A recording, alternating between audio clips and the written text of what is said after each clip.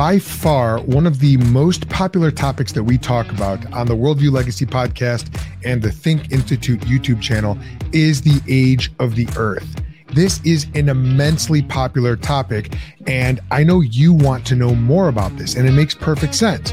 If the earth really is millions or billions of years old, then we have a major conflict, at least it seems, between the Bible and science and historical scientific fact. If, on the other hand, the earth is about 6,000 to 10,000 years old, then we have agreement with science and or scientific fact and scripture, but we have a massive conflict with the mainstream worldview of Darwinian, old earth, uniformitarian, evolutionary theory. And so what do we do? How do we reconcile this? And how do we understand the Bible and what it teaches about the actual age of the earth? This is Worldview Legacy, the podcast from the Think Institute that helps Christian men become the worldview leaders their families and churches need. Hey, Joel Sedekase here. I serve as the executive director of the Think Institute. The Think Institute is a teaching organization that helps regular Christian believers get equipped to be worldview leaders in their families, workplace, and local area, and to have the kind of impact and ministry at their churches that they believe that the Lord wants them to have. That's why I'm here. How do we understand the Bible and what it teaches about the actual age of the earth? Well, to answer this question, I recently had a conversation with Apolojedi. Apolojedi is someone that I've gotten to know on Twitter over the last couple of years, and the dude is really, really smart. He is very knowledgeable about young earth creationism and evolution. He's just the exact guy that you want to bring on your show if you're going to have a conversation about the age of the earth. So we are going to talk about that in this episode. Now, if this is the kind of conversation that you enjoy because you know that it stimulates your mind, it deepens your learning and your relationship with the Lord, and it also better equips you to make an impact for the gospel in your local area and in your home, I want to invite you to our free online community. It's called the Think Squad. And right now, there are over 960 others who are on the exact same journey that you're on, who are in the Think Squad. This is the community for Christian laymen to share ideas and insights with other like-minded believers, to get answers to their questions, to get encouragement, and to help bear one another's burdens as we are all trying to navigate this journey of living a Christian life and build a legacy in the gospel. Now, to join the Think Squad, all you have to do is go to facebook.com/Think Squad. That's ThinkSquad. Check it out. And now, without any more jibber jabber, let's get into the topic of the age of the earth. Apolojedi, how are you doing, brother? Hey, Joel. Thanks for having me on. I'm doing great. I'm so glad that you're joining us again. This is incredible. This is the second Twitter space that we're doing together. Now, here's why I think this is an important topic.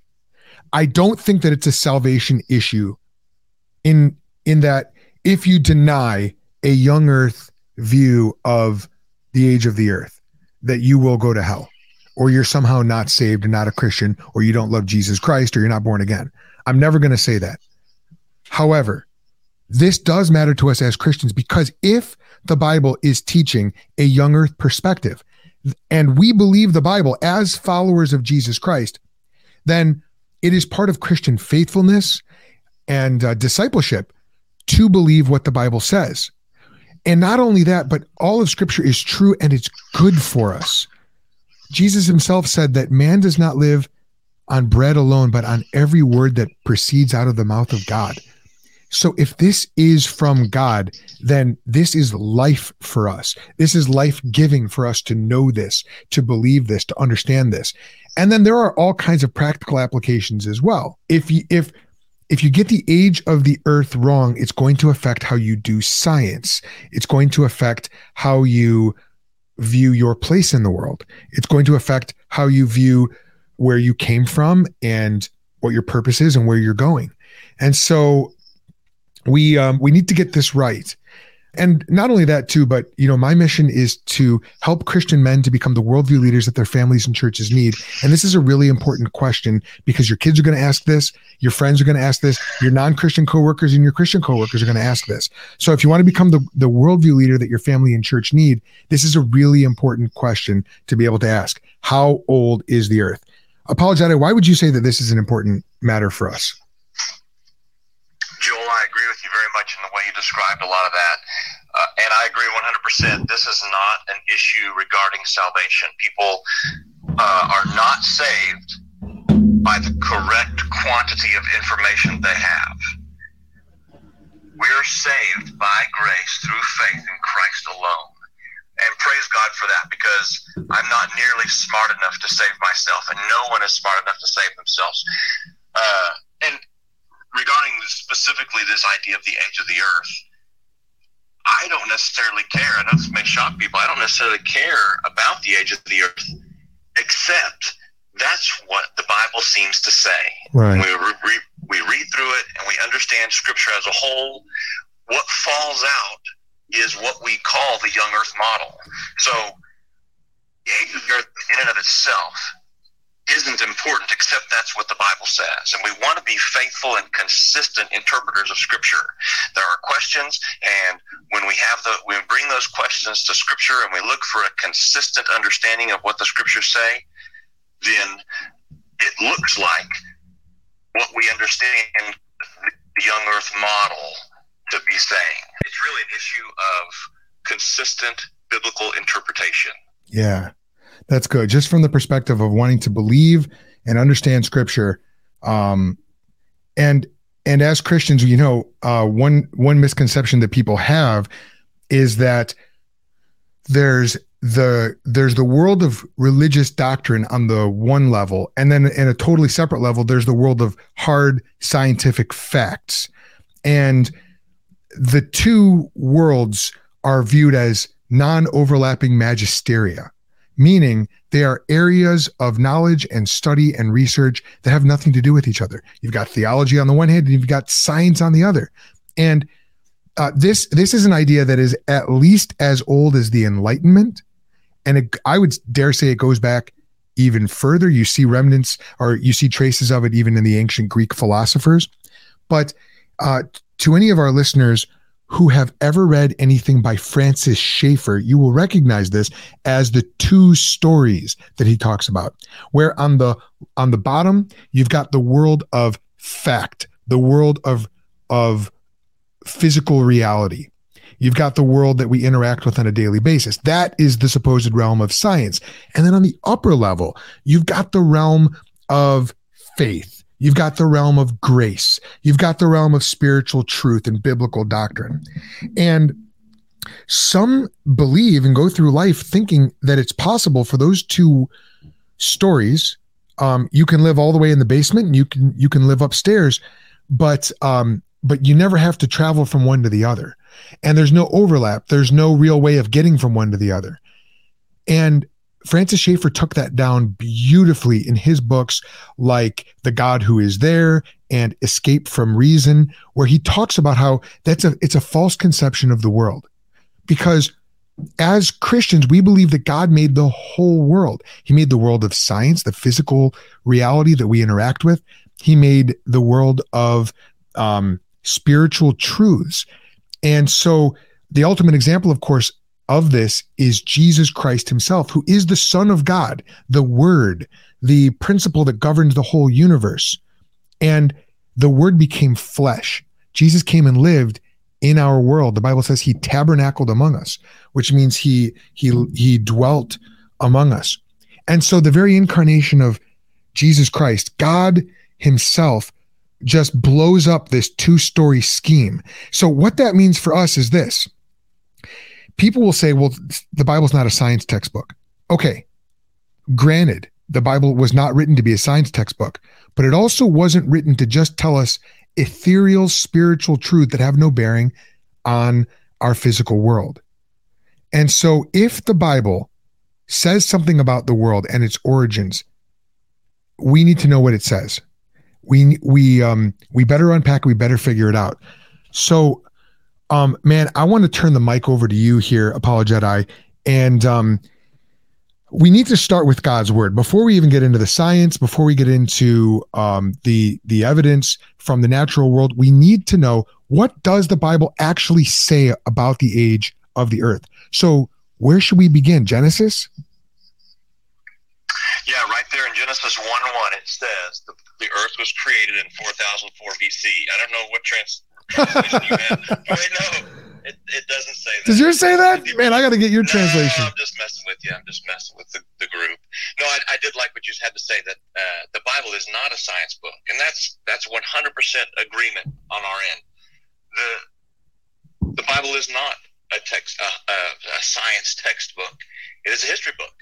It's an account of history that God revealed about his creation. And so when people look in the Bible and they look for this where's the scientific account, some people get a little frustrated. Well, this isn't a scientific account. So to get my science, I have to go to what the secular world says about the history of the universe. And I'm just going to redefine the text of Scripture to make it fit that. Right. And then I can have both. Then I can be confident that the scientific world is saying something, and I'll just redefine whatever the Bible had said, and maybe it said a day here or a year there, but that those people weren't very smart, and so God had to speak to them in riddles, and so we can just redefine the word day to mean whatever we want, whatever matches with this modern paradigm that we're in now. Right. And so there are competing authorities for the history of the universe. As someone who reads the Bible in its context with the genre, the author's intent, it seems very clear that author in Genesis 1 and then throughout the rest of Scripture that confirms this was communicating to his readers that God created in 6 regular days, the days that we experience now. And we can look, I don't know if we wanted to read the text or not during absolutely. Yeah, let's do it. Let's absolutely read it and see what it says. So what passage should we read from right now? I'm going to pull it up. Well, we could start with the creation account. Why not start right at the beginning? Love it. Because in the beginning, God created the heavens and the earth. Mm-hmm. Now the earth was formless and empty. Darkness was over the surface of the deep, and the Spirit of God was hovering over the waters. And God said, "Let there be light," and there was light. God saw that the light was good. We'll come back to that when he sees something that it is good. Yeah. And he separated the light from the darkness, and God called the light day, and the darkness he called night. And there was evening, and there was morning the first day. We can probably spend some time talking about that repeated line as well. Mm-hmm. So let's just keep reading. We'll keep going. And God said, "Let there be an expanse between the waters to separate water from water." So God made the expanse and separated the water under the expanse from the water above it. And it was so. And God called the expanse sky. And there was evening and there was morning the second day. So just so you know, I'm reading out of the NIV. Okay. I do like the ESV as well. I think the ESV has a really good translation. Any thoughts on that so far? No. Well, okay. You know what we need to do is we need to figure this. So let's start with those first 3 words in the beginning, because when it says in the beginning, maybe we ought to just call, maybe we just ought to make the obvious call here. What is that saying? In the beginning of what? The current age, or is this an absolute beginning to space-time? If we continue reading all the way through and get to Exodus, when Exodus 20 pops up, it says, getting Exodus 20 verse 9, 6 days you shall labor and do your work, but the 7th day is a Sabbath to the Lord your God. On it you shall not do any work, neither your son or daughter, nor your manservant or maidservant, nor your animals, nor your alien within your gates. For in 6 days the Lord made the heavens and the earth, the sea, and all that is in them. But he rested on the seventh day. So it looks like when we combine the understanding of those two passages that this is the beginning of space-time. God created everything within those 6 days. The days that he expected his people to work, that same amount of time that they were to work and then rest, was the same amount of time that he took to create essentially all things, the heavens, the earth, the sea, and all that is in them. And if we want to extrapolate a little bit to Colossians 1, where it says that the Creator, Jesus, created those things visible and invisible, we can make a pretty fair extrapolation that is everything. God created everything. Jesus, the Creator, created all things within 6 days. Yeah. The heavens, the earth, the sea, and all that is in them. That's a good point. You're right, because all things were created by him, both visible and invisible. And that's a great tie-in and cross-reference with John chapter 1. John 1 through 3 talks about how in the beginning was the Word, and the Word was with God, and the Word was with God. He was with God in the beginning, and all things, through him, all things were made. And without him, not anything was made that has been made. John 1 is an echo of that other passage you just read, because it's describing that the Word is the Creator. The Word, God created everything through the Word, and we find out the Word is Jesus. And John 1 again situates the time frame of when this all happened as being in the beginning. And so really all of creation is broken up into two categories. All of reality and being is divisible into two categories. There's things that were made, and there's things that were not made. And those things that were made, that's creation, that's everything in it, heavens, earth, everything in them. And the things that were not made, that's Father, Son, and Holy Spirit, the three divine persons of the Godhead. There is one God eternally existing in three divine persons. And so there was an absolute point at which God created the world. We know how he did it, and we know when he did it. And it was at that absolute moment at the beginning of space-time that Genesis talks about, that John talks about, and that is hinted at throughout the rest of Scripture. Do you agree with what I just said? Totally. Okay. And then it keep rolling. Just that, but he says, and after he had finished creating the light, or energizing his universe, he says, now that is day one. Okay. Day one is the beginning as we move forward in time. I had a friendly conversation with one of our listeners, Adam. So, hey, Adam, welcome to the Twitter space. I'm glad you're here. I enjoyed our conversation that we got to have a couple of weeks ago. And this question came up of when was the beginning? Is the beginning separate from day one? And we had a little bit of discussion about that. And I kept pushing back on this idea that Exodus 20 helps us to understand if there is a question about the length of these days or when the days were, we can look in Exodus 20, and it tells us that the beginning, the time when the heavens and the earth were created, is covered in this Exodus 20 passage that says that the heavens, the sea, and the earth, and all that is in them were created within those 6 days. So if there is a question, if we're looking for it, a little segue here, we talk about this idea of interpreting correctly. Yeah. There are competing authorities for who gets to decide what's right. Okay. And in some of the most popular, I guess the modern paradigm is science. Science gets to tell us what is right, what is wrong, and what has happened. And that is a competing authority, because there are things that don't seem to be consistent between what the Bible tells us and what the modern paradigm tells us. Yeah. And so when those things interact, who gets to be redefined? Right. Do we redefine Scripture, or do we take what Scripture says and apply that to our understanding of science and go forward? So those who would hold to science and want to redefine the Bible, a lot of times you'll hear them say, well, the day doesn't really mean day.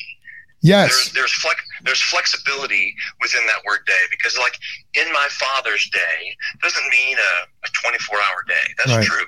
And the Hebrew word for day, yom, has that flexibility. we can see there are places in Scripture, even in the passage in Genesis 2, in Genesis 2:4, it says, in the day that the heavens, that the Lord completed, let's see here, and this is the account of the heavens, when the Lord made the heavens and the earth, in that day wasn't a single day. He used 6 days to do it. Right. So if there is question about the flexibility, what is the length of the day in Genesis 1? How do we determine what that length is? Yeah. Well, we can look somewhere else in Scripture that defines those days very clearly, and that's that Exodus 20 passage. Okay, Exodus 20 tells us in 6 days, and we know they're regular days because that's the same amount of time that God told his people you have to work before you rest. Okay, so we've got a couple things going on here. One, we do have, in the immediate context of Genesis 1, we do have a situation where the word yom or day is used in the, well, I would say in different senses, but someone could point to it, and people do point to it, and they go, look, Genesis 2 says in the day when God created the world. Well, we're not talking about a single day. So clearly we're talking about a period of time. And if Genesis 2 can use yom as a period of time, why can't Genesis 1? And so that's hanging out there. But then we're going to let Scripture interpret Scripture, which is known as the analogia fide, or the analogy of faith. Analogy is when you compare one thing to another. The analogy of faith is when you compare one part of Scripture to another part of Scripture. It's a very important principle for us as we're interpreting Scripture. So when we go to Exodus and we see the Lord saying in Exodus to the Israelites, in 6 days the Lord created the heavens and the earth and all that is in them, then now we're getting Scripture's own interpretation, which is the Lord's own interpretation of what's happening in Genesis 1. So just because Genesis 2 uses the word yom in a non-24-hour way, that doesn't mean automatically that that's what's going on in Genesis 1. And then Exodus 20 is further evidence that that's not what's going on in Genesis 1. But there's something else too, right? Apolojedi, in Genesis 1, there's a certain format in which God describes the days, evening, morning, and a sequential number. Can you talk about that? What is the significance of God describing the days in that format? Do you know what I'm talking about? Totally. But before I go there, I want to mention that why do the young earth skeptics always point out Genesis 2:4 as being the use of day in a non-literal sense? Well, they do that because it sticks out as unusual. Genesis 1 isn't unusual. Genesis 1 uses the word yom, day, in a very normal format, the way we would expect a literal use of 24 hours. So they don't ever say, well, look at Genesis, the figurative use of Genesis 1, whatever. They always go to Genesis 2:4, see how it's the reason they do that is because it sticks out as figurative, as unusual in this context. Genesis 1 uses those days in a very literal way. So yes, and going back to what you were saying about the evening and the morning, well, that's the boundary of a regular day, the way we understand days now. Yeah. I asked people several times, if I were to be to ask an old Earth person, someone who believes in an old Earth, what changes would need to be made to the Bible for me to believe in an old Earth? Well, I could name dozens and dozens of changes. The fact that God used day, all these things that seem to stick together real well for young Earth are real problems and need to be redefined for an old Earth. But if I turn that around and ask an old Earth person, what would you need to change the Bible if God truly did want to communicate a young Earth 6,000 years ago in 6 days? What text in the Bible would need to be changed to accommodate that view? And I've gotten a few little things about, well, maybe on the seventh day it doesn't have the markers for evening and morning, right? And I've gotten little things like that, but they're really just nitpicking at the edges. There's no real changes that need to be made to the Bible for God to have been more clear in his communication that it was the young earth, what we understand to be this young earth position. Okay, let me jump in right there. We do have someone who wants to hop on, Ben Kissling. Before he comes on, though, Apolojedi, I want to point something out here, and I'm going to put my pastor hat on, or maybe this is my theologian hat. And here's what I'm going to say. In Exodus 20, it says, in 6 days, the Lord created the heavens and the earth. Now, if you ask a kid, you ask a child who's been in Sunday school, you say, in how many days did God make the world? More often than not, the answer that you will get is 7. Most of the time, oftentimes anyway, at least in my experience, people will say, God made everything in 7 days. And it's not just kids, adults will say this as well. But that is a fundamental error because, and you want to be nice when a kid says that. You go, oh, you're very close. Yes, it was 1 week. But what does the Bible say? God made the world and the heavens, everything in them, in 6 days. And that is very clear, I would say, from Genesis 1. But the 7th day throws people off because, as you just mentioned, Apolojedi, there is no ending. There's no recorded ending of that 7th day. Now, I'm going to say 2 things about that very, very quickly. One, that is not a problem. It doesn't do anything to affect our interpretation because the Bible does not claim that God created the world in 7 days. The Bible claims that God created the world in 6 days, and those 6 days are all numbered with an evening and a morning. So there's no problem there. But then the question is, well, what about the 7th day? Why didn't God close off the 7th day in the narrative? Why didn't he say, and there was evening and morning on the 7th day? Well, one, because he didn't have to, because that 7th day was not a day of creation. It was a day of rest. And then you have to say this. What's different about the 7th day from all the other 6 days, other than the fact that God's not creating on it? Here's what it is. All the other 6 days are differentiated from one another because God is doing something different on each of those days. So it's very important that God delineates between day 1 and day 2, day 3 and day 4. But by the time you get to the 7th, guess what? There is no difference between what God is doing on the 7th day and the 8th day. There's no difference between what God is doing on the 8th day and the 9th day or the 10th day or the 11th day or the 12th and so on and so forth. What do I mean by that? Here's what I mean. On the 7th day, what did God do? He rested. He rested from all his work. All right. What did he do on the 8th day? Still resting. What did he do on the 9,000th day? He was still resting. And this, not only is this historically important because from that, you can get all kinds of wonderful historical doctrines like the preservation of matter and energy and, no new matter and energy are ever created. So God is not creating new things.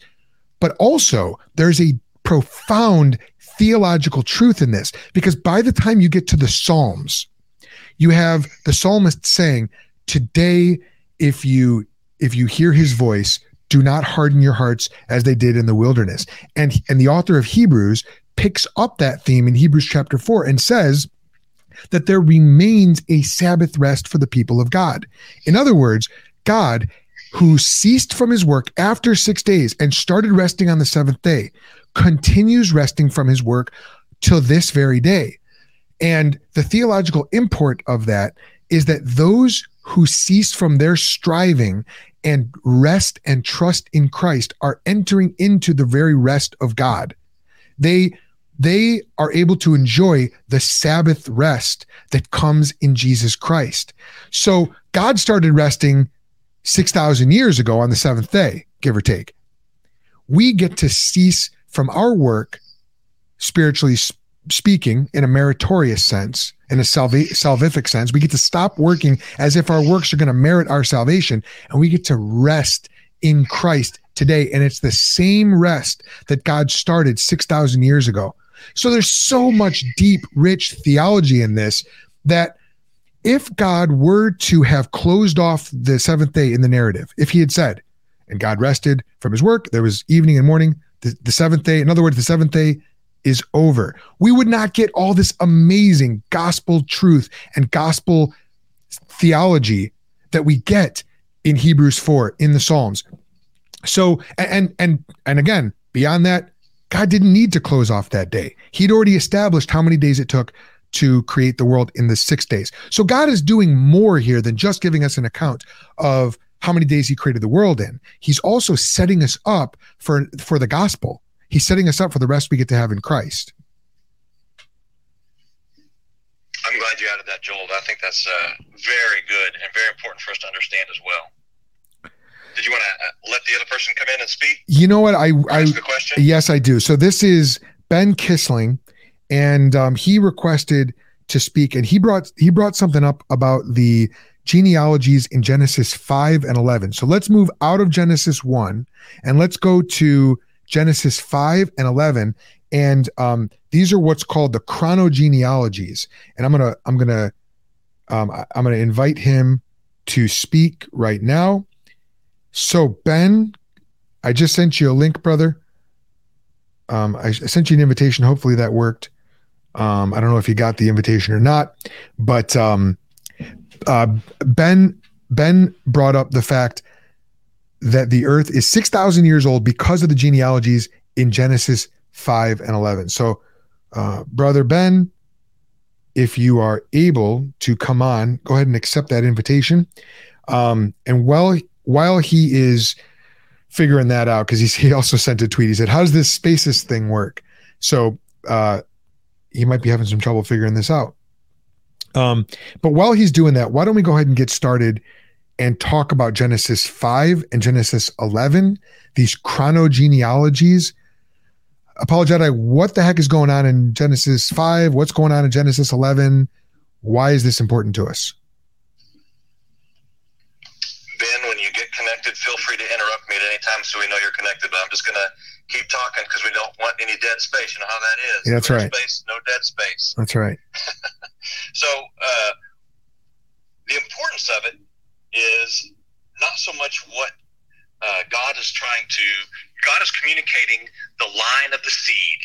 When we look back at Genesis 3 in the fall, the proto-evangelicum, the Genesis 3:15, where God promises he's going to send someone to crush the head of the serpent. That's one of the most important parts of Scripture. And one of the verses I have written, even before Genesis 1:1, I've got written at the top of my Bible, it says Luke 24:27. And this is the passage where Jesus is walking with the two disciples on the road to Emmaus.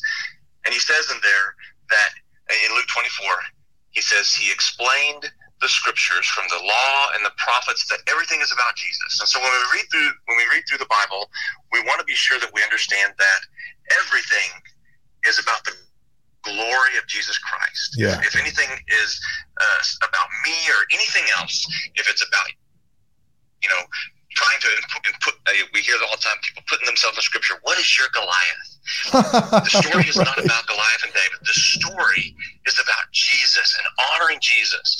And so anyway, as we look through the Genesis 5 chronogenealogies, it's the line of the seed.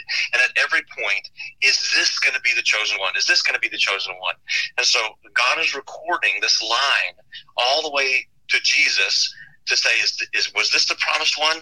And it looks like maybe Noah is going to be this promised one who crushes the head of the serpent. Right. And Noah does bring comfort. Yeah. Noah brings salvation for the people in the midst of a broken and fallen and wicked world. Mm-hmm. But Noah is not the promised one. And so we see this line, this unbroken line from Adam to Noah in Genesis 5, and then it picks up again in Genesis 11. That continues on this table of nations after Babel through the line of Seth, Seth, and then to Noah's son Shem, down to Abram, where God makes a covenant with Abram. And we pick up there. So the importance of that is, who is Jesus? Jesus is related all the way back through to Adam. The Adam is the first Adam, or the first man. Yeah. Jesus being the second Adam, the one who did it right. Adam failed in his responsibility to take dominion over the garden, to protect his wife, to protect creation, who God had set up as the federal head. And when Adam fell, all of Adam's descendants fell as well. We were part of that fall, so we're born into sin. Yeah. We sin because we're sinners. And then Jesus did it right. The second Adam, he kept the law perfectly. He never failed. He honored his father at all points of his life with his heart, soul, mind, and strength, and never failed at one point. So he could be the kinsman redeemer because he's related to Adam by blood. Mm-hmm. And because he kept the law perfectly, he's the only one who could offer himself as a perfect sacrifice. Because if it weren't for that, if he weren't related all the way back through to Adam, and he wasn't a kinsman redeemer, then none of the descendants of Adam could be saved either. And I went kind of fast, so I don't know if you want to put your pastor's hat on and speak to that a little bit, but I think this is real important for us to understand that this is real history. Yes. When people want to unhinge Genesis from history and make it sound like it's a mytho-history, I think William Lane Craig is a super smart guy. Yeah. But boy, I really think he misses this theological point that it's so important that Genesis is not just some unhinged fabrication myth that doesn't connect to history at all, because history is very important, and it's throughout the Bible. Yeah. From Genesis, Chronicles has this same genealogies all the way back to Adam, and then we see it again in Matthew and Luke, and this importance of tying Jesus and the glory of Jesus all the way back to the fallen Adam. Mm-hmm. So yeah, put your pastor's hat on there. Speak a little bit to that. No, that's wonderful. We needed a high priest to relate to us in every way. Okay, what am I referencing here? I'm talking again about the book of Hebrews. The book of Hebrews is just an absolutely amazing book because it talks about the supremacy of Jesus Christ when compared to angels and priests and prophets, even great prophets like Moses and lawgivers like Moses. And it talks about how Jesus is absolutely supreme to all of them. And so Jesus being supreme is above us. He is higher than us. And you might ask the question, well, how can someone like that possibly relate to me and my experience? How can he take on my sin and shame? He's so much above me. I can't relate to him. I don't know what it's like to be God Almighty, to be the greatest human being to ever live. I don't know what it's like to be supreme. I'm a dirtbag, like how can Jesus relate?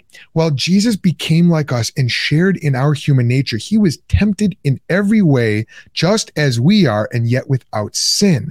And one of the things that scripture does is it establishes this point in various ways. It tells us straight up, Jesus shared in our human nature. He became a man, but we also see this play out in real time in the genealogies of Jesus and of his ancestors. So right now I'm in a Bible study with a few guys from church, and we are reading through the book of Matthew, and we're using the Think method, which if anyone's interested, you can go and get on thethink.institute/think method. It's a method of studying scripture that I developed, but we're studying through Matthew. And excuse that shameless plug, by the way. We're studying through Matthew, and in the beginning of Matthew, you get this genealogy. And when you read the genealogy, and if you know your Bible, you will be just dumbfounded by the personal histories of Christ's ancestors. These are people who were sinners. These are people who were in many instances outcasts, half-breeds, people who had shame and sin intertwined into their story in a way that it is inextricable. Even King David, the greatest king who ever lived, was a murderer and an adulterer. And Jesus comes into the world and says, that's my lineage. Those are the people that I am associated with. Now, Jesus was without sin, but even the circumstances of Christ's own birth were culturally shameful. He didn't have an earthly father. I mean, he had an adoptive father, yes, but when Jesus grew up, there seems to have been a rumor that Jesus was illegitimate. And we see that from some of the accusations, the insults that his enemies give him. Why do I bring all this up? Because Jesus is a man who shares in our humanity in every way except sin, in every way except for actually sinning himself. And so I love what you're saying, and I love that we're emphasizing the human nature of Jesus Christ and just the actual earthy, historical person who is Jesus Christ. And before Jesus even entered the world, God was shaping the world and shaping human history in such a way that it would be the perfect place for Jesus to come. And along the way, God gives us these historical markers and these historical indicators to help us orient ourselves. And that is very important when we're reading scripture, because Jesus came at the fullness of time. So time does matter. History does matter. I love what you said. William Lane Craig is a brilliant apologist. There's no way around it. I wish he was more presuppositional in his approach. But any Christian apologist or Christian thinker or scholar who downplays the historicity of scripture, in my humble opinion, is missing the mark by a long shot. And so let's talk about these chronogenealogies in Matthew, or in Genesis 5, Genesis 11. How do they help us orient ourselves? How do they, let's just ask point blank, how do they establish a young earth? Well, that's a good question. When we add up the dates and look at when the sons were born to the fathers and or grandfathers, we see that the time from Abram to Adam was on the order of 2,000 years when you add that up, give or take. And then from Abram to Moses is another 500 years or so. Mm-hmm. So adding that up, and then the time from Moses forward is a more chronicled date outside of Scripture, right? A chronicled set of dates outside of. Yeah, I lost you for. Oop.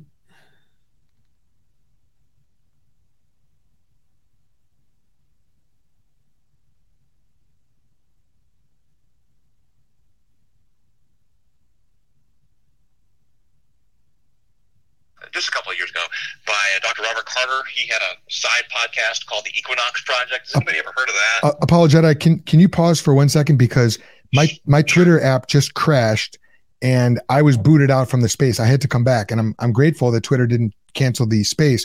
But can you go back just really quick? Can we just rewind to when you were talking about the distance from Abram to Moses? We're talking about 500 years, give or take. And we know from Moses to Christ, we're looking at about 1,500 years, correct? Yeah, that's about 500 years. I was having to rewind it there. Okay. So from Moses to Christ is about 1,500 years, yes? Correct. Okay, good. So, and then from Jesus to now, of course, we know is about roughly 2,000 years. So all told, we add everything up together. We get the history of the world, a chronological history from Adam to the current day, which, as I'm speaking, is April 20th in the United States. And we have 2023. That's about 4,000 or about 6,000 years. 4,000 years before Christ, 2,000 years since Christ. And is there any way around this? I mean, this seems so cut and dry, Apolojedi. Like, what do people say to contradict this? Well, the things I've heard most often are that there are gaps in the genealogy. Okay. And one of the places they go is to Matthew, and they say, well, look, in Matthew, there's a lot of skipped generations. We can look and see that the generations that Matthew records, he misses generations all over the place. And in fact, he's got numbers. There's 14 here and 14 here and 14 here.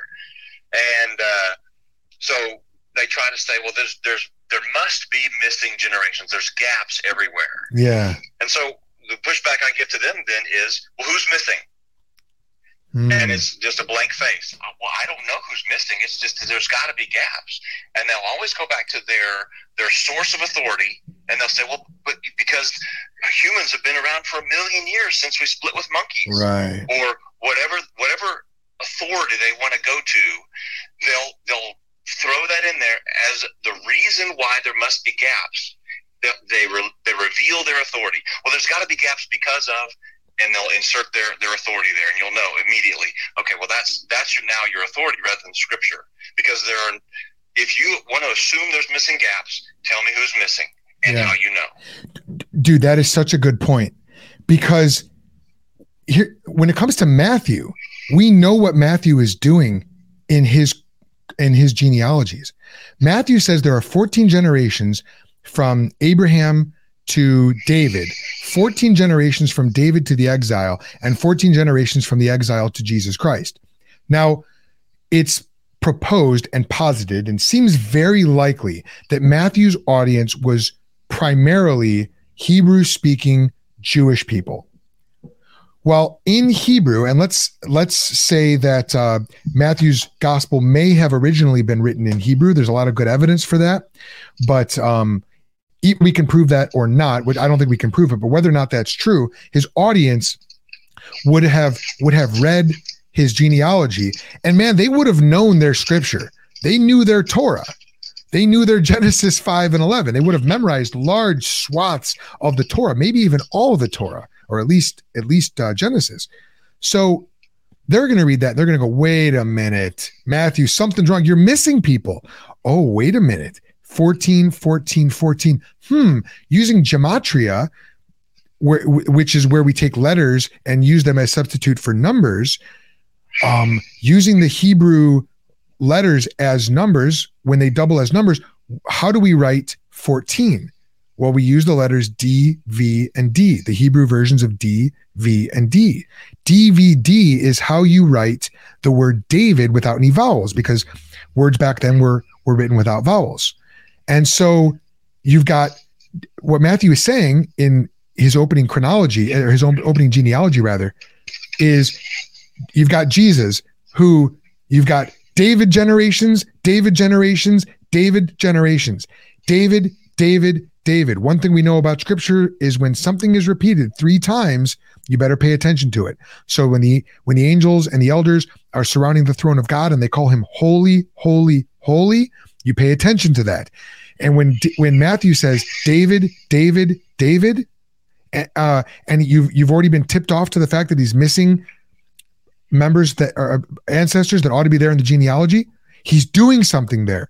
What is Matthew doing? He's tipping off the reader that Jesus is the son of David, the son of David, the son of David, the son of David. You can't escape it. Now, it's a little hidden. You got to kind of know what to look for, but it's there. And we know this because there's good scholarship behind this, and pastors love to preach about this whenever they preach through the Gospel of Matthew. I love preaching about this. I mentioned this when we did our Bible study, when we started our Bible study in Matthew 1. I talked about how it's David, David, David. So we know why Matthew excluded names from his genealogy. It's very clear. We don't have anything similar to that in Genesis 5 and 11, do we? No, sir. But I'm so glad you explained that. You say it's real clear, but I don't speak Hebrew. So I'm glad you were able to enlighten your audience on this Hebrew David. Ben, if you want to jump in. I got it to work on my phone app. Excellent. All right, brother. So jump in.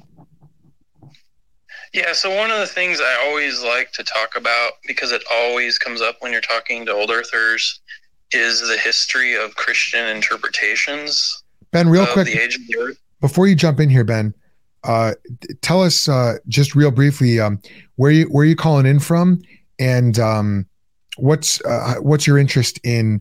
I see on your profile there you call yourself a young Earth creationist. Is this something that you do full time as a hobby? Do you have a channel somewhere?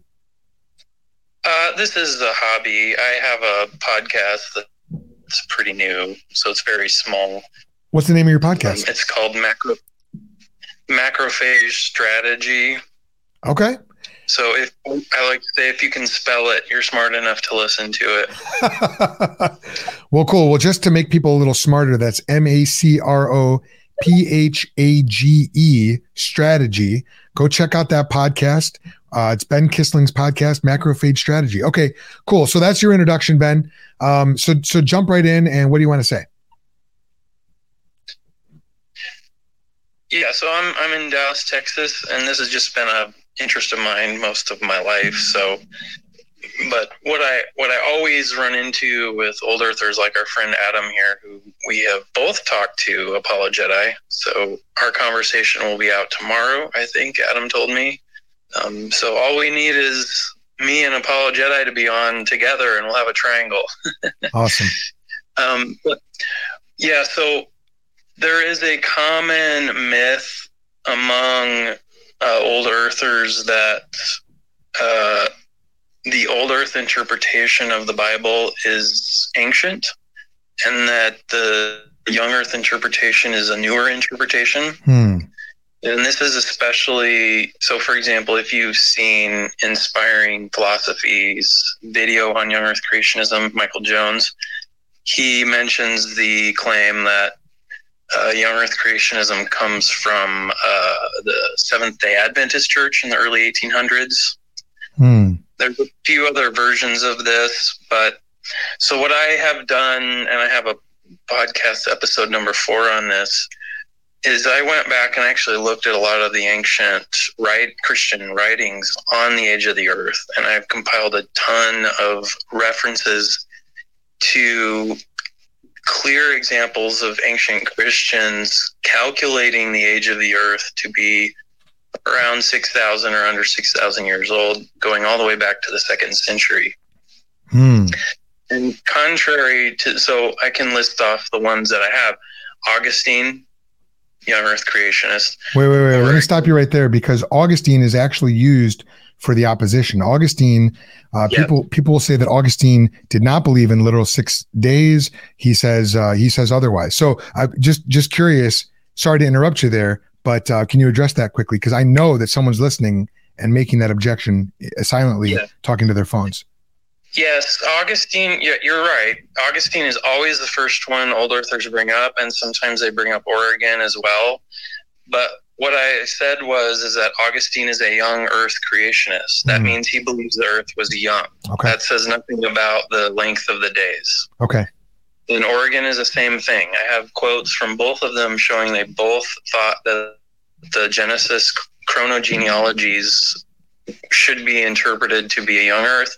And not only that, but in the passages where they say that, they're arguing against pagans who were claiming the earth was older. So there were people who were objecting to the biblical chronologies even way back then in 2nd and 4th and 5th centuries. And both Augustine and Origen argued against those older accounts of history because they didn't come from the Bible. Wow. Now, in terms of, and I can again, if you look at episode 4 of my podcast, which is linked on my Twitter profile, so you can go right there. On episode 4, I have all the references listed out. You don't even have to listen to the podcast. It's in the description, and there's links and everything, because all these texts are free online. And so it's not hard to read them yourself. So Augustine comes up every single time, and the quote they always use. Augustine is weird because he wrote a lot on Genesis. He wrote a lot in general, and his views changed a lot as he grew older on a lot of different things, not just this. So as he grew older, Augustine changed his view to be a more literal interpretation. But the best evidence we have is that he thought that creation was instantaneous. Right. And that's important to know. It's not that he thought that it was millions of years. He thought maybe God did it in an instant instead of 6 days. Right. And part of the reason he thought that is because he didn't know Greek. And he had Latin translation of the New Testament that he was using, and there's a specific verse, I'm forgetting which one it was, but he misinterpreted it to mean that creation was instantaneous. Okay. So to nail this down a little bit, the point that you're making here is that this idea of a young earth is not new. It did not start with the Seventh-day Adventists. This is ancient. This goes back to the early days of the church, probably as early as Christians were talking about these things. They've been espousing a young earth. Is that correct? That's correct. In fact, I would go farther than that, and I would say there's zero evidence of an old earth interpretation until the 1700s. Wow. And I've been saying this for a long time, and no one has ever given me any textual evidence that anyone, any Christian, ever interpreted the genealogies in Genesis 5 and 11 any differently than the young earth interpretation. So the issue of the days, right, which Origen was even more liberal than Augustine.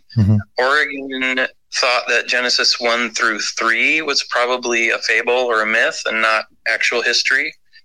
But we have a quote from him showing that he believed that the earth was less than 10,000 years old, again, arguing against the pagan Celsus, or Celsus, however you pronounce that. Right. But so when it comes to the days, the issue of the length of the days for people like Augustine and Origen, and we have examples, by the way, of ancient Christians who did believe in literal 24-hour days of creation, like Basil of Caesarea, Irenaeus, and several others. But the issue of the day, the length of the days, was not connected to the age of the earth for them. Okay. So that was an argument that is new. That's the new argument. When we had scientific claims about a vast age for the earth starting in about the 1700s, some say with a geologist named James Hutton, some say it goes back a little farther than that. But once we have those, towards the early 1800s, that's when you start having Christians starting to argue that, well, maybe there's a whole bunch of time before the genealogies in Genesis 5 start. Right. The gap theory. And that's when they go back to Genesis 1 and they try to put in that time into Genesis 1 because there's 5 days in Genesis 1 that is before the creation of Adam, which is where the genealogy starts in Genesis 5. Did you want to say something? No, you know what? That's a good point. And I really appreciate you bringing this up. That's excellent information. Why don't you go ahead and put a bow on this, and Apolojedi and I need to move on to some of the scientific evidence here, but wrap this up for us, bring this home for us here, Ben. Yeah. So the reason why the ancient interpretation is important is because that's before anyone had access to modern scientific information. Okay. And we don't have to believe everything the ancient Christians believed about everything, right? They're not authoritative. Only the Bible's authoritative. Correct. But what it does mean is that prior to the advent of modern scientific estimates of the age, which has been changing basically every couple of decades for 200 years, absent modern scientific evidence, there is no evidence that any Christian interpreted Genesis any other way than a young earth interpretation. That suggests to me that the reason why people are going with these old earth views is because they're trying to accommodate scientific evidence, not because they're trying to interpret what the text really means. One more question here. Listen, Ben, before you go, Curious Christianity is making comments on YouTube, and he asked this question. He said, he asked, what about Jews? What about Jewish people? Maimonides believed that if science conflicted with the Bible, that one should side with science. He as well was open to the idea that the earth could be old. So is there a Jewish stream of thought that looks at Genesis and thinks we could be looking at an old earth? Is it just the Christians who are peculiar in this? Are you aware of what the Jewish line of thinking was? I have not studied Jewish thinking, but I would be epically surprised if there were any Old Earth Jews in that same period or prior. So, but I'd be open to looking at that. Maimonides was 12th century, I believe. So that's very, very late. Yeah, that's right. To these other Christian authors. Late 12th century. That's right. So I don't have a direct answer to that, no. Okay. Well, Joel, I have a little bit of information we can add to that exact question you asked. Yeah. Do you want to know what the current Hebrew year is? What is it? The current Hebrew year is 5783, as in 5,783 years after creation. So there you go. I was going to actually point out to say, a lot of people go, well, the Hebrews never understood it that way. If you look at their context, they all believe in old earth, except that their calendar is actually tied to the date of creation about 6,000 years ago. I love that. I love how God puts these little jokes in history, and he uses our dating system to do it. Another great example of that is how we still refer to the current year as 2023. 2023 years since what? Oh, well, it's 2023 CE. It's not AD, it's CE. Oh, really? Well, so you're saying that there was a shift between BCE and CE. What made that change? Was there anything interesting or important that happened 2023 years ago? And I love this because you cannot escape historical truth. It's embedded into our very dating system. And obviously that's not the authority, Scripture is, but I just love how God puts these little jokes in there that even the enemies of Scripture, the opponents of Scripture, still date their calendars, set their appointments by the biblical timeline. I just think that's hilarious. Everything is about Jesus and his glory. Amen. All right. Well, Ben, thank you so much for joining us, man. That was super duper helpful. And I'd love to keep you on here and keep you talking, but we need to move on because we got to talk about science. And I've got about like 23 minutes left here, Apolojedi. So why don't we jump into some of these? Here's the thing. I don't want to go into global flood territory. And the reason why is because I think you and I could do another one of these and talk about, do you know what I'm saying? Like I was just about to segue to the global flood. No, it's probably good that you cut me off at the pad. Don't do it, because I'm telling you, we could spend like another 2 hours talking about the global flood. What we need to do is I want to go to let's look at the hard science, the hard historical and biological and geological evidence that we see in the world today. I'm talking about things like sediment on the seafloor. I'm talking about one of my absolute favorite evidences for a young earth, which is soft tissue in fossils.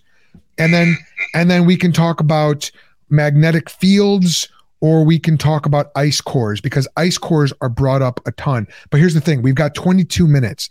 So let's go into the lightning round here and just hit us with it, man. Like what do we need to know about the scientific evidence? Is it just scriptural, or is there hard scientific evidence for a young earth?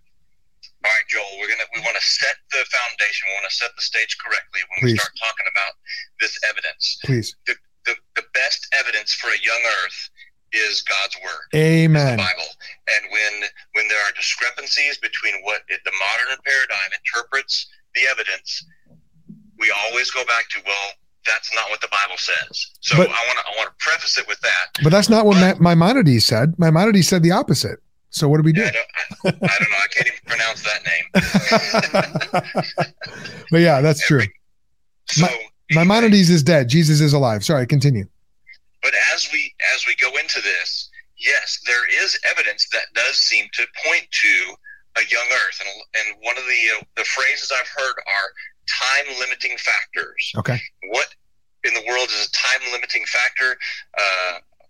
One of the guys we had on, what was the guy's last name last week that we had on the other Twitter space? Rappaport. Andrew Rappaport. Andrew Rappaport. His best friend, we joke with him about that, not his best friend, Dr. Jason Lyle. Yes.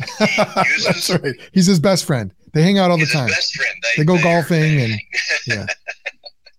He uses the word picture of a candle in a room. And if you say, well, how long has that candle been burning?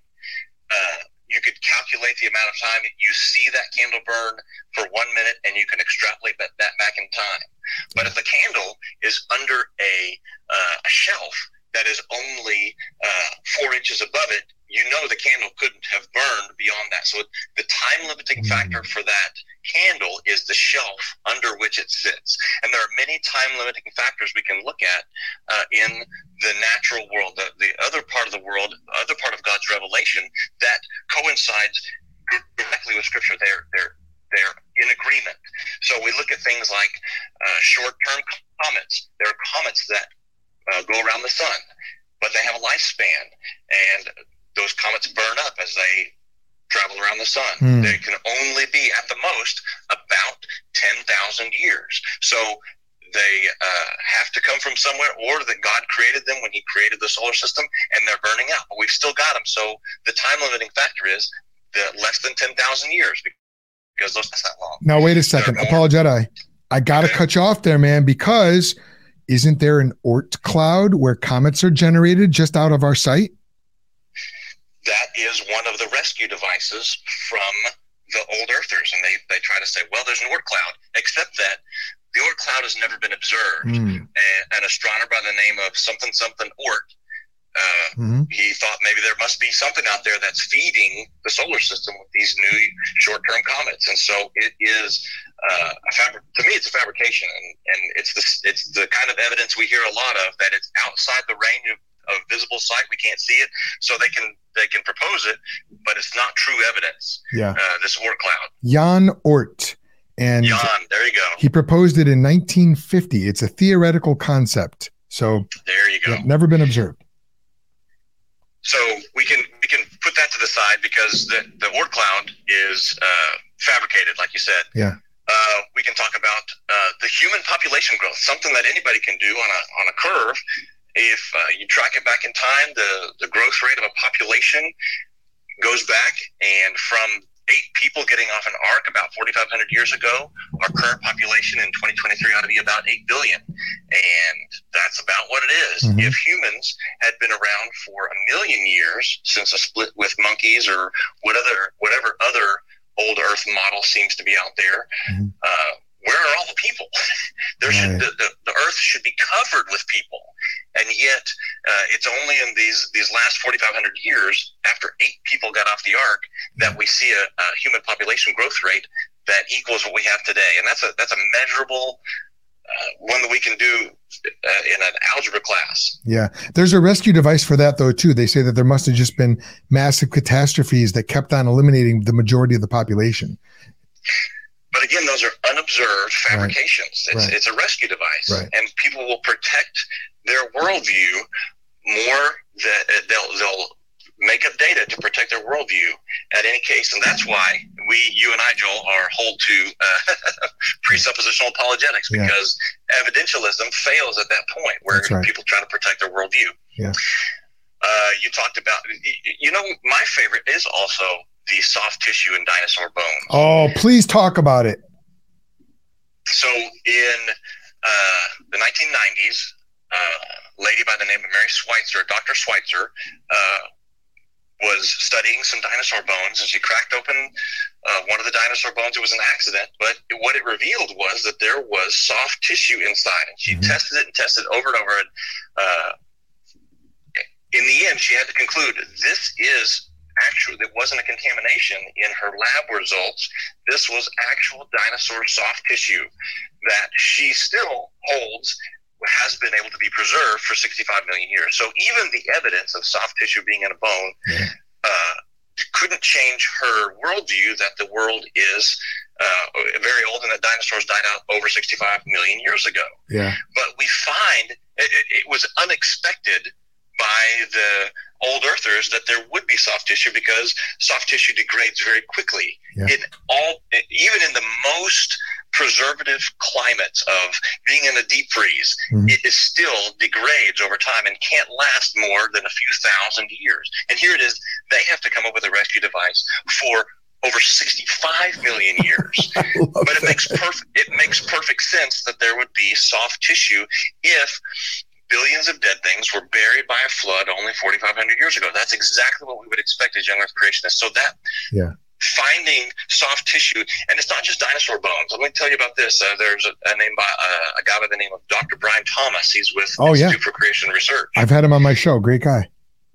He is great. I love listening to his presentations. He keeps a Google Doc that's free for everyone to see. We can link it hopefully in the show notes of soft tissue found in regions, layers that are too old to hold that soft tissue if it's been being dated by the old Earth methodologies. And he's got over 100 different examples of soft tissue, whether it be plant or he's got a gastropod egg, a cuttlefish ink sac that are buried in layers that the secular scientists have dated to be hundreds of millions of years old. He's got one in here that's over 550 million years old. Come on. Yeah, and these are all published in the scientific peer-reviewed articles. I'll send you that link so you can put it in the show notes. Yeah, please do. But he's currently got one. It's an updated list. He's got 116 different examples of these soft tissues that should not exist if indeed they're as old as the old Earthers think. Amazing. I just looked here. There's one that's over 950, almost 1 billion years old. Precambrian chitin from glucose. They found it in Canadian Arctic, and it's in Nature's article, whatever. Anyway, crazy. Did you? Soft tissue cannot last that long. Apolojedi, did you ever hear about the guy who thought he was dead? Yes, this is another one of Jason Lyles, but go ahead and tell it. You probably tell it better. I love it. No. It's so good. There's for those who don't know, there's this man who he thinks he's dead, and he goes to the doctor because all of his family members are just so distraught. They say, Charlie, you're not dead. You're alive. We're talking to you. He says, no, you don't understand. No, I'm dead. You think I'm alive, but I'm not. I'm dead. And they say, well, look, we're talking to you. And he goes, well, it only appears that way. And they say, well, look, why don't you go to the doctor and get an official diagnosis? And he says, all right, yeah, I can do that. So he drives to his general practitioner, and he goes in, and the doc says, hey, Charlie, how you doing? He goes, oh, not too good, doc. I'm dead. And the doc says, your family members, they told me that you think you're dead, but look, I want to tell you, I'm listening to your heart. I'm checking you out. You're alive, Charlie. You're not dead. And the man says, no, I'm dead, doc. It's way worse than you think. And the man says, okay, well, look, why don't we do a test? Why don't we see if you do something that dead people can't do? And then we'll know that you're alive. You're not dead. Does that sound good, Charlie? And Charlie says, yeah. Okay. That sounds good, doc. Well, what are we going to do? Because I know I'm dead. The doctor says, well, Charlie, do dead men bleed? And he says, no, dead men don't bleed. I know the heart stops beating, the veins, all the blood in the veins just stops flowing. So no, dead men don't bleed. The doctor says, okay, watch this. And he takes out a needle, and he really quick pricks the man's palm, the palm of his hand, and he looks, and there a red dot forms. Sure enough, Charlie is bleeding. The doc says, Charlie, do you see this? You're bleeding. Now, what do you think? And Charlie looks at his hand and he goes, well, what do you know, doc? I guess dead men do bleed. And so you're getting the exact same thing. It's a funny story, but that is exactly what happens with old earthers and paleontologists when they uncover this kind of irrefutable proof of young Earth. Now, the only irrefutable proof we truly need is God's firsthand testimony in Scripture. But from a scientific perspective, They have irrefutable proof that these dino bones are young. They just must be young. They can't fit the old Earth timescale. So what do? They say something along the lines of, well, what do you know? I guess soft tissue can survive for 68 million years in a T-Rex fossil. And it leaves all of us young Earth creationists, all of us Christians just slapping our foreheads in unison going, what the heck is it going to take? And that's where presuppositionalism comes in. And we say, okay, evidence is not enough. They have enough evidence already. You're never going to change a heart through evidence. And that is what is needed, it's a heart change. They need to be shown the truth of God's word from the inside. The Holy Spirit has to show it to them.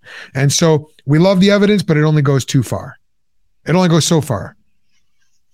Joel, what a great connection. I'm glad you told that the way you did, because you brought it just exactly back to where it is. 65 million dinosaur soft tissue does last for 65 years. That was a great connection. I love how you did that. I love it. Perfect emphasis. Love it. But that's the perfect place to stop, because that's what I wanted to bring it back to, is that in the end, when we argue back and forth with people over evidence, that's what you get. You get this, well, I'm going to protect my worldview in the end. So we always want to turn it back to God's word. And who is Jesus? Am I a sinner? Do I need forgiveness for my sins? And so the age of the earth, in principle, doesn't matter at all. It's what does the Bible teach, and are we faithful interpreters of God's word? Right. Where there are discrepancies between what modern paradigms, which are constantly changing. I've got a blog post about how the paradigms are always changing. It used to be that there was, phlogiston and abiogenesis. All these paradigms have changed over time. And, I'm old enough to remember the food pyramid, and when there was going to be global cooling. And these paradigms have fallen to the side, and it won't be long, in 100 years, they'll look back at the paradigm now and laugh and say, why did those crazy people believe in evolution? Because we've got some other naturalistic formation of plants and animals that doesn't require a God. So as Christians, we must hold true to God's word. That is our foundation. That's where we stand strong. Yeah. And when someone wants to argue evidence with us, we say, well, how do you know this? Because the evidence does correspond to God's word. It's the interpretation of the evidence that is always going to be incorrect. So we want to stay strong on God's word. And anyway, I kind of got carried away there at the end. But yes, all the evidence does support a young earth. It's the interpretive framework that is thrust on it by the old earthers that push it towards the way they believe in accordance with this modern paradigm. Yes, I love that. And just because we're bringing this home here, we are getting comments on YouTube, and Joel Donahue asked this question. He said, a serious question though. Why does the age of the earth matter? It doesn't change the gospel and isn't a salvation issue. If it's purely for entertainment purposes, that's cool. I just don't get it. And I want to piggyback off what you said there, because I thought what you said was very, very good. It doesn't matter of itself, but it matters if that's what the Bible teaches. And here's where I'm gonna just drive that point even a little bit further. Here's another reason why the age of the earth matters. And this is one of the things that I love about uncovering the biblical truth and the actual scientific evidence that corroborates what we already know to be true from the Bible. And that's this. One of the greatest, one of the most destructive worldviews in human history has been Darwinian evolutionary theory in all of its forms. And there's been punctuated equilibrium. There's been, like you said, Apolojedi, there's been all these different paradigms that have fallen by the wayside. But Darwinism as a worldview, as a human origins explanation, has done so much damage in our world. And it has led to all kinds of other destructive ideologies. Just the very idea that we are beasts has had far-reaching implications for human behavior and human hope and faith in scripture, because people, as a matter of fact, people might say it doesn't matter, but people do look at scripture and they do say, wow, if evolution is true, the Bible doesn't seem to be teaching that. Therefore, the Bible must have issues. The Bible must be wrong. Or maybe we are dealing with non-overlapping magisteria, where you've got Bible on one hand, science on the other. And so what I love about talking about young earth creationism is this. If the Bible does teach a young earth, and if young earth theory is true, then evolution is not possible. Now, I know, even on an old earth timescale, evolution still doesn't make sense. I totally get that. We can presup the daylights out of Darwinian evolutionism. We can do that 100%. But if the Bible is true and if the earth is young, there is no way. It completely destroys, it obliterates old earth Darwinian thinking. And here's why I love that. Because it leaves no room for the theory that you are a beast, that you are the product of time and chance acting on matter through random processes in an unguided, ungoverned universe. It leaves no room for materialistic determinism, which I know is the hot thing right now. People say we don't live in a random universe. We live in a materialistically determined universe. Guess what? The implications are exactly the same. You're still a randomly assembled, or at least an unguidedly assembled collocation of atoms with no eternal significance. And that is not true. The same Bible that teaches that the age of the earth is about 6,000 years, give or take, is the same Bible that says that you and your life are cosmically significant. And that means that your moral choices matter. If you're just a rock, if you're just pond scum, if you're just an evolved newt, your moral choices don't matter. But you're not. You're a man made in God's image. And that means your moral decisions have cosmic import. And that means you better figure out what to do about the fact that you've been making morally bad choices and being a fool. I'm not saying that to rag on anybody. I've been a fool myself in my life. But the same Bible that says that we have been foolish, because the fool says in his heart there is no God, according to Scripture, is the same Bible that also says that we can be redeemed. And there's only one possible way to be redeemed. The same Bible that teaches a young earth is the same Bible that says that Jesus Christ became a man, like you and me, became our high priest and laid down his own life to redeem sinners like you and me. And we must be saved by the Savior God sent. We haven't really talked about it, but Jesus did affirm a young earth. Jesus talked about how Adam and Eve were made male and female at the beginning of creation. Paul talks about how the invisible attributes of God have been clearly seen since the creation of the world, from the creation of the world. In other words, there were people around to see it at the creation of the world. So the same Bible that teaches young earth teaches that you can be forgiven, you can be redeemed. And that happens through the God-man, Jesus Christ. And so, yes, young earth is not a salvation issue, but it does have great importance for how we view Scripture and how we trust Scripture. And when you trust Scripture, you realize that your conscience is not lying to you. You have sinned, and the wages of sin is death, and you do deserve condemnation. But the free gift of God is eternal life in Christ Jesus our Lord. And young earth creationism obliterates the greatest, most destructive competitor to that worldview, the biblical worldview, in the last 200 years. So I love young earth creationism. I think that not only is it true, but it's also good. And I think that it's beautiful when it leads to a robust gospel presentation. So I wanted to make sure we went there today because I want to invite our listeners, if you don't yet know Jesus, today would be a great day to hit your knees, to pray to the Lord Jesus, to apologize for your sin, to return from your sin, and to turn to Jesus Christ. That's what Apolojedi's done. That's what I've done. Look, we're not any smarter than you. We're not better than you.